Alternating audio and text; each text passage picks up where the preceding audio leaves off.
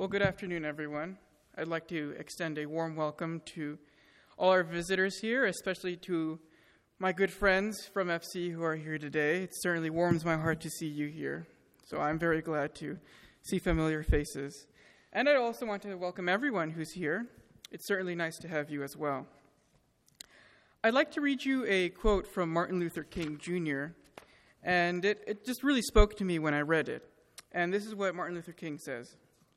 Even if it falls your lot to be a street sweeper, go on and sweep streets like Michelangelo. Painted pictures. Sweep streets like Handel and Beethoven composed music. Sweep streets like Shakespeare wrote poetry. Go ahead. Sweep streets so well that all the host of heaven and earth will pause and say, here lived a great street sweeper who swept his job well. I think I did a good job with that, didn't I? When I read this quote, it really reminded me of a really special Bible verse that really encapsulates what Dr. King is really saying here, and that's Colossians 3:23. And what Colossians 3:23 says is, don't worry, there's not as much S's in this one. Whatever you do, work at it with all your heart, as working for the Lord, not for human masters, since you know that you will receive an inheritance from the Lord as a reward. It is the Lord Christ that you are serving. Just last Sunday, I was talking to a brother who was telling me about his new job. And he was telling me that while it wasn't as much as he wasn't gaining as much money in this job, or it wasn't as much as he wanted to, he was really enjoying it. He was getting fulfillment out of that job. He really was happy where he was because he felt fulfillment in that place.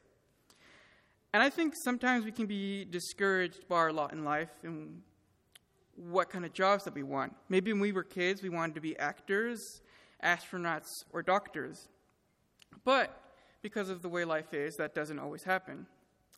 And perhaps some of those people who want to be actors and doctors or accountants or gardeners. But that really should not discourage you in your life, because I want to leave you with 3 exhortations tonight. The first exhortation is I want to remind you that God made you with a purpose in his grand plan.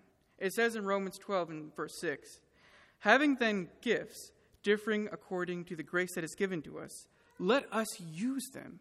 If prophecy, let us prophesy in proportion to our faith. Or ministry, let us use it in our ministering. He who teaches in teaching, he who exhorts in exhortation, he who gives with liberality, he who leads with diligence, he who shows mercy with cheerfulness. God gave you spiritual gifts or even secular gifts. And not only has he given you these gifts for your own benefit that you may grow as a person, but he's given you these gifts that you can help other people around you be better Christians. And do not forget that God has made you with a purpose in his divine plan.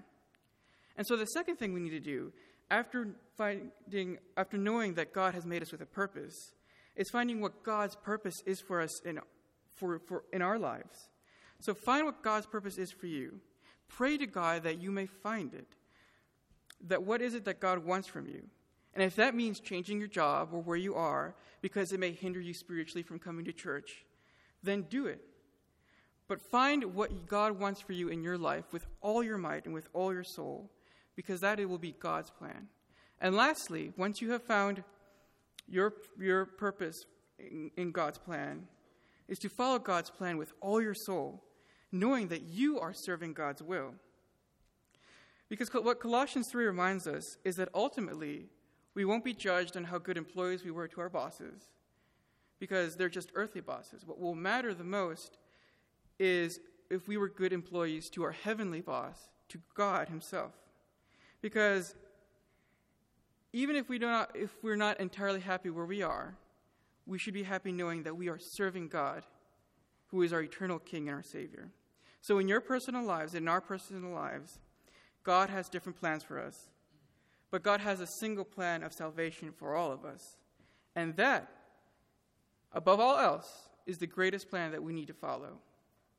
And so today, if you would like to be part of God's magnificent plan, or if you are a Christian who has strayed away from that path of God's plan, we offer you now this opportunity to come back to be fulfilled knowing that you are working for the Lord and that God has a plan for you and that he wants you to earnestly follow it and serve him for all eternity until the day we can serve him in heaven forever and ever. And that will be the day when we will be truly happy in what we're doing. So I exhort you this week to be the best street sweeper that you can be in whatever you are doing, and be the best Christian that you can be this week. Because then, knowing that we are serving our Lord and Savior. And so if you would like to be baptized, please come forward as we stand and sing.